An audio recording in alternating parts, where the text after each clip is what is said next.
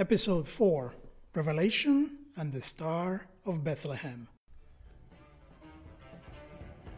Welcome to The Hidden Bible, a podcast about the strange, the obscure, the confusing. Do I dare to say it? The contradictory passages of the Christian Bible. I am your host, Deacon Harvey Santiago, a Catholic permanent deacon from the Archdiocese of Baltimore, and you are listening to The Hidden Bible.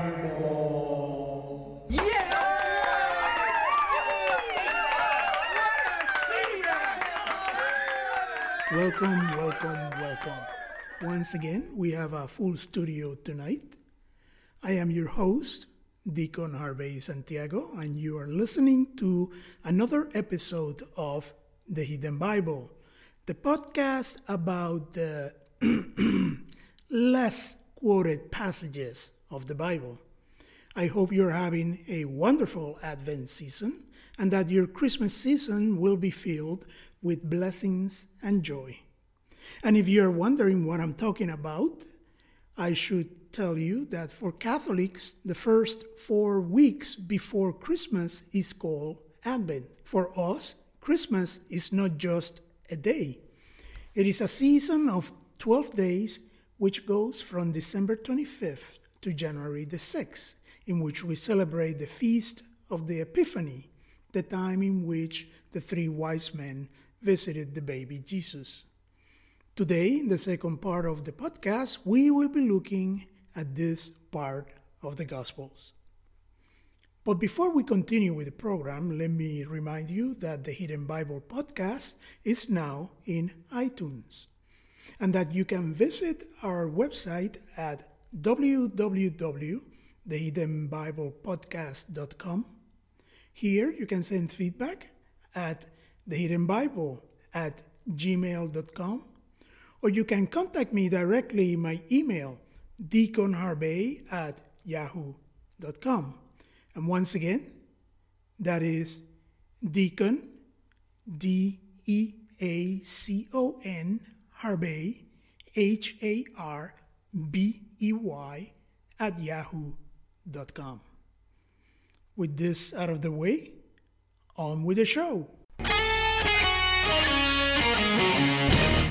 In our last show, we talked about how this being we call God is unlike anything we can experience in our reality. We also talked about how the Bible records encounters with this being and how the inspired authors struggle to explain that which they could not explain. Today we will spend some time discussing a concept which is shared by all Judeo-Christian religions. This is Jews, Muslims, and Christians. This concept explains why the ancient authors again and again encountered this being. I'm talking about revelation. Now, one of the simplest definitions of this word is the process by which God manifests himself to humanity. The Bible could be viewed as a record of this divine self-revelation. To understand this process of self-revelation, we will have to take a step back and think about the way human beings communicate, reveal themselves to each other. Of course, to do this, we use words. But what are words? Well, if you think about this, when one says, for example, the word chair, those listening to this word get a mental image of a 4-legged object, which is best used for sitting. Now keep in mind that, in a sense, one word is spoken, chair, and many unique images of this object dependent on the culture, background, and life histories, pop in the minds of each listener, each image unique to each listener. If you think about it, each word which comes out of the mind of a human being brings out a unique mental image in each of the minds of those listening. The fact is, it is very difficult for me to make sure that my own personal idea of the object chair pops into the minds of all my listeners. Now, this points to an interesting fact about words. Words are not the image, but words serve to invoke images. The words we use to communicate are signs or symbols of the ideas we are trying to convey. Human communication, in its essence, is symbolic.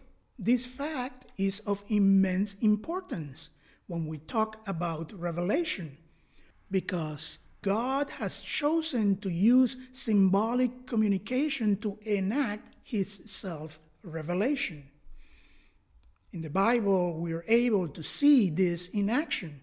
In fact, in the Bible, we can follow a thread in which we can clearly see how God goes from using symbols of Himself, which are very general, such as God the Creator, God the All-Powerful, God the Great Warrior, to symbols which become more and more personal. God the Forgiving Father, God the Distraught Lover, to a point that in the very last few parts of the Bible, we can see God Himself presenting Himself into a form our human minds can understand. He introduces His own self into human history to serve as the ultimate symbol of God in the person of Jesus the Christ. Now you might think this is just one of many interpretations of God's manifestation in the Bible. But in fact, this process of divine revelation is described in one of the last books of the Bible. In the first chapter of the letter to the Hebrews, we are told, Hebrews chapter 1, verses 1 to 5. Brothers and sisters, in times past, God spoke in partial and various ways to our ancestors through the prophets. In these last days, He has spoken to us through the Son, whom He made heir of all things, and through whom He created the universe, who is the refulgence of His glory, the very imprint of His being. Jesus is the very imprint of God. Christians acknowledge Jesus, the Son of God, as the symbol, the word which shows in the most perfect way the idea of the divine being. A symbol so perfect that He Himself is God. In Jesus, we see the culmination of divine revelation, God in the flesh, which is why we celebrate every year Christmas. The last point I would like to make today about revelation is this. The Bible is an instrument of revelation, but revelation does not happen exclusively through the Bible. In fact, one of the most well-known theologians of the 20th century, Cardinal Avery Dulles, wrote a book entitled Models of Revelation, in which he surveys all the different modes by which divine revelation happens. In this book, he lists 5 basic models of revelation, of which 2 are of interest to us in this podcast.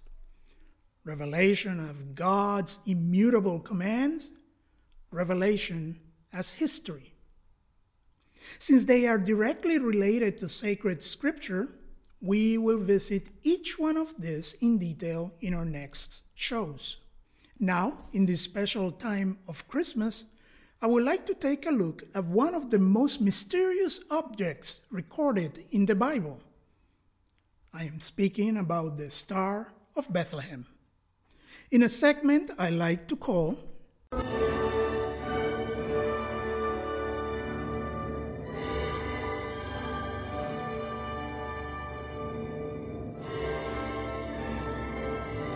The Bible Mystery Laboratory.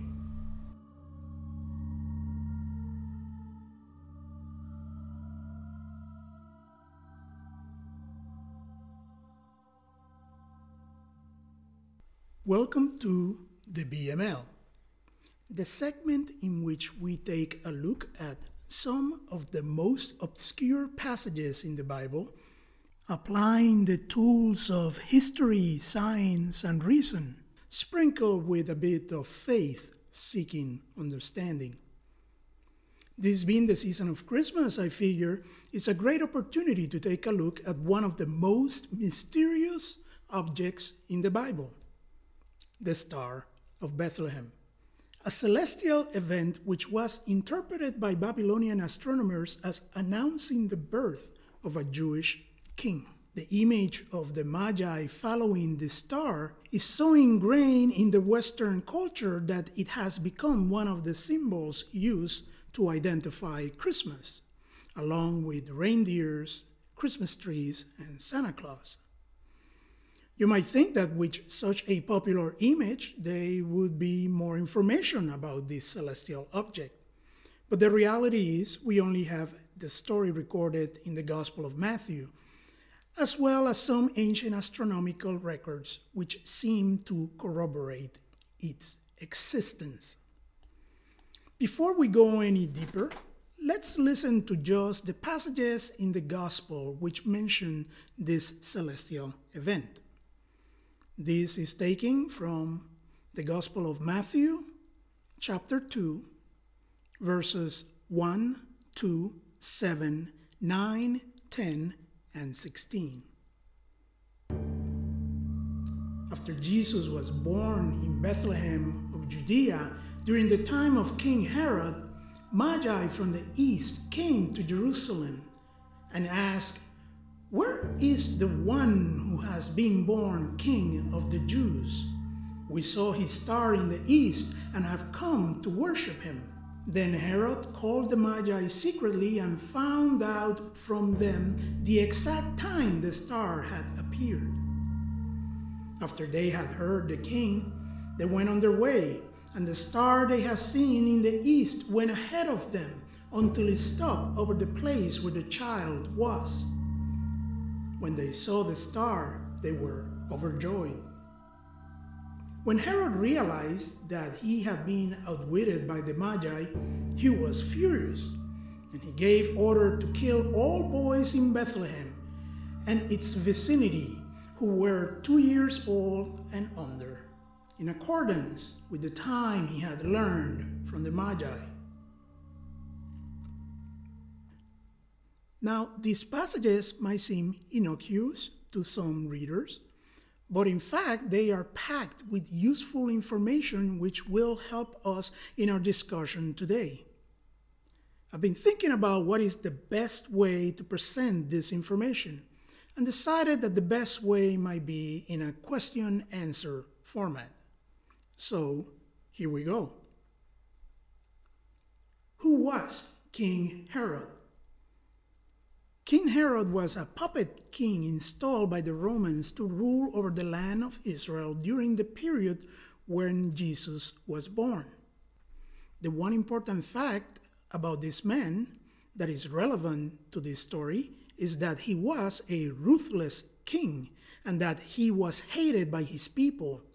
So it fits perfectly to think that he was capable of ordering the murder of innocent children. Who were the Magi and where did they come from? The Greek word magi literally means magician, but in the context of the times in which Jesus was born, it also meant astrologer or astronomer. We could say that these men were the equivalent of what we call today men of science. In the times of Jesus, it was believed that Magi came from the land of ancient Mesopotamia. To be more specific, the city of Babylon, what we call today Baghdad. This is the same land in which the Jewish people had spent 70 years in exile. Now, Babylon was about 500 miles from Jerusalem. So these men had to walk for about 25 to 50 days, assuming the speed of a caravan of camels throughout the desert is about 10 to 20 miles a day.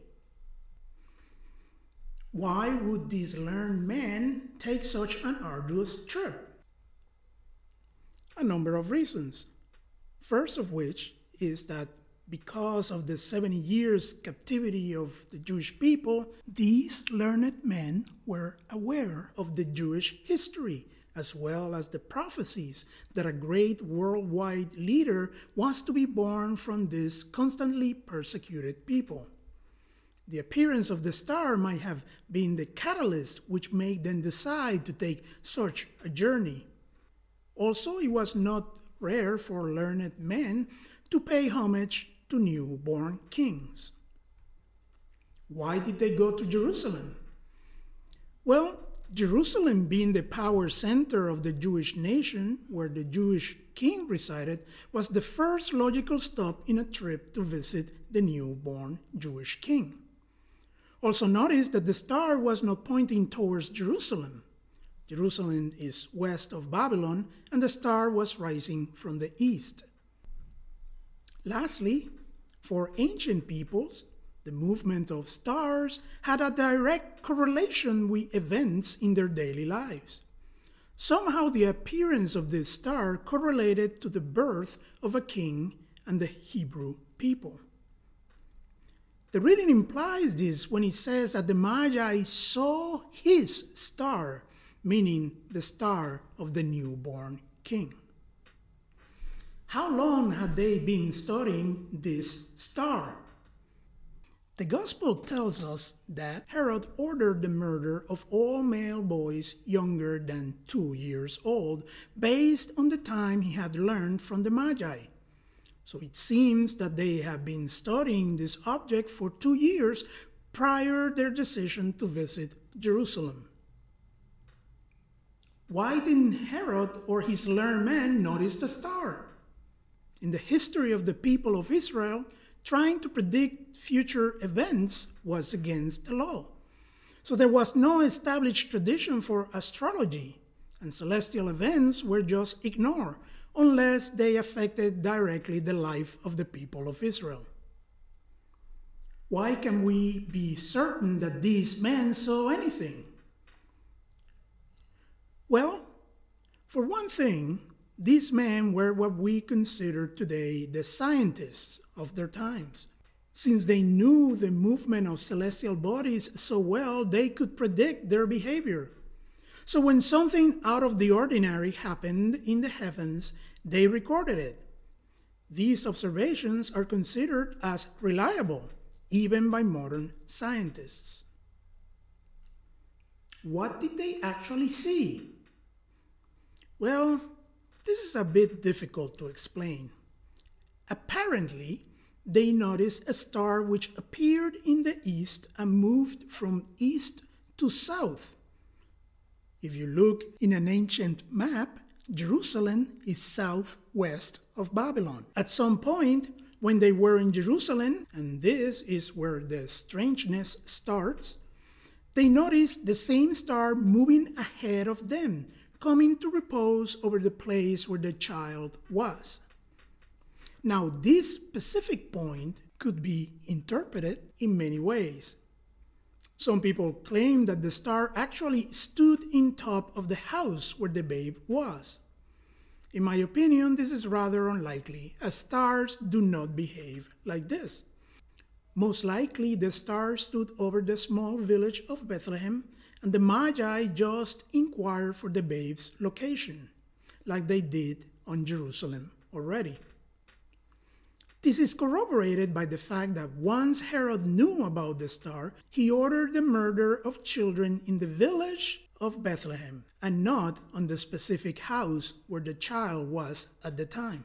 Another point to be made about the strange behavior of this star is that at the least it was visible for a period of about 2 months, the time it took to travel between Babylon and Jerusalem. And then it moved by its own volition for about 2 hours, the time it takes to walk from Jerusalem to Bethlehem. How can a star behave like this? Before we can answer this question, we need to understand something about ancient astronomy.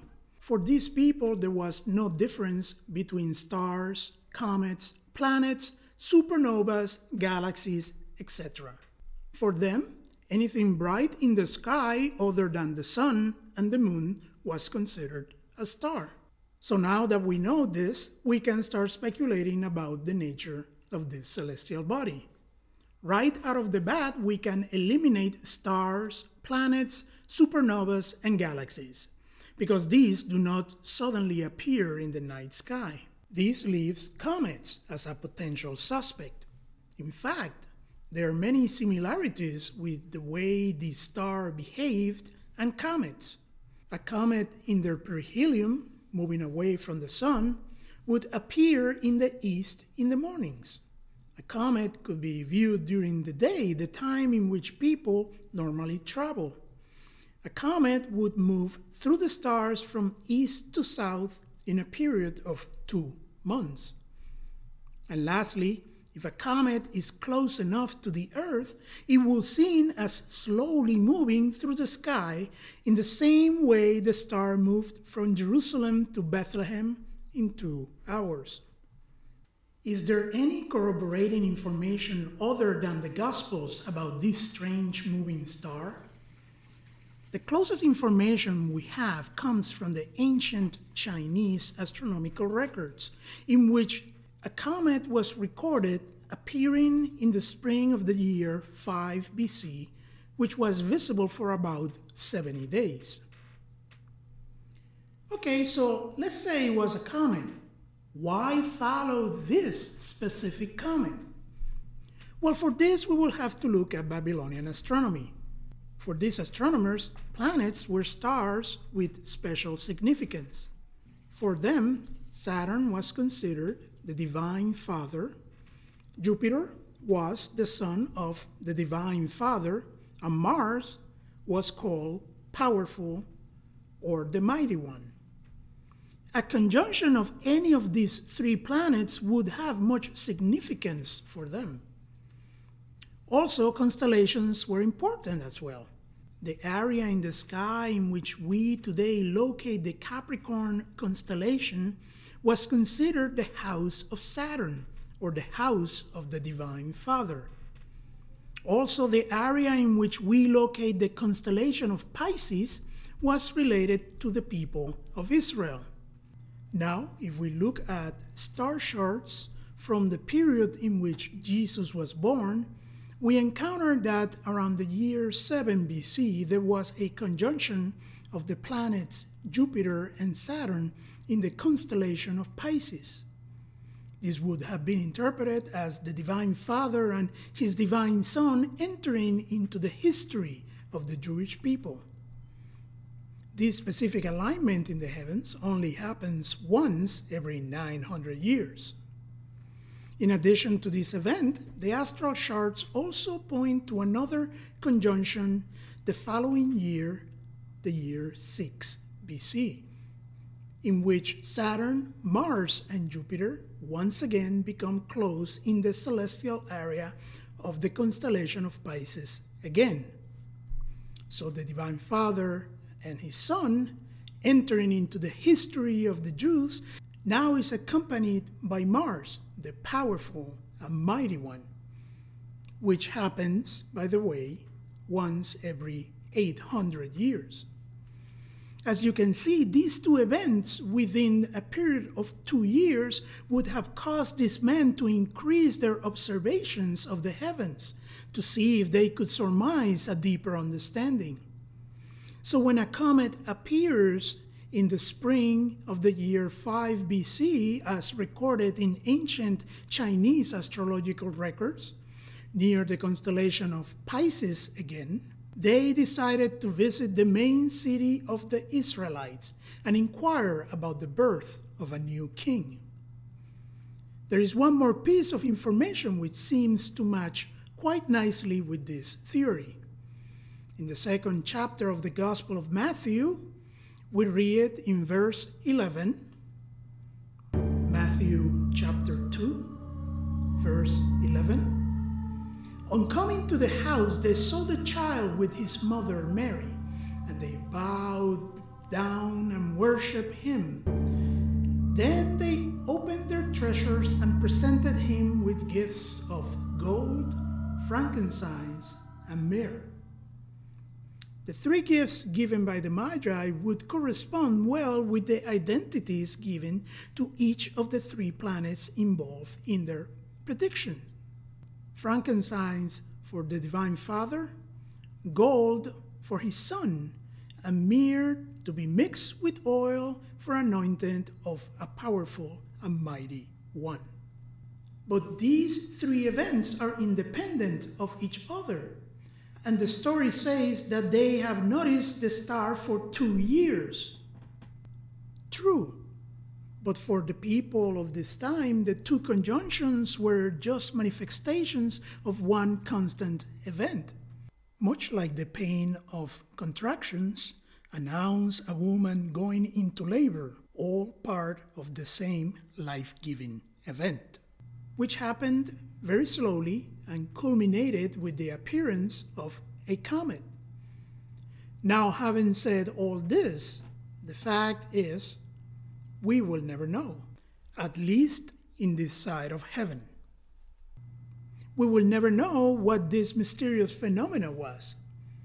Some people have speculated that perhaps it was an angel who behaved in this way, or even a UFO. I prefer to think that this fantastic celestial event was put in motion on the very few microseconds of the Big Bang, and that what the Gospel writer records is the culmination of a complex celestial machinery started 13.4 billion years ago.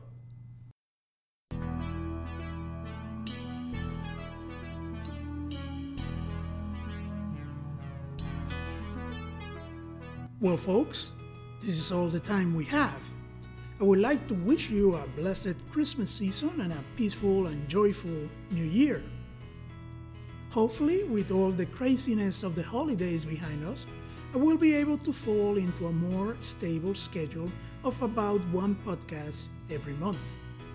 So look for our next podcast at the end of January, in which we will talk in detail about the first two models of Revelation, and we'll take a look at one of the most disturbing prayers ever answered in the Bible. I'm speaking about the story of the prophet Elisha and the curse he placed in some children which were poking fun at him for being bald-headed, and how his prayer caused 2 she-bears to maul 42 children.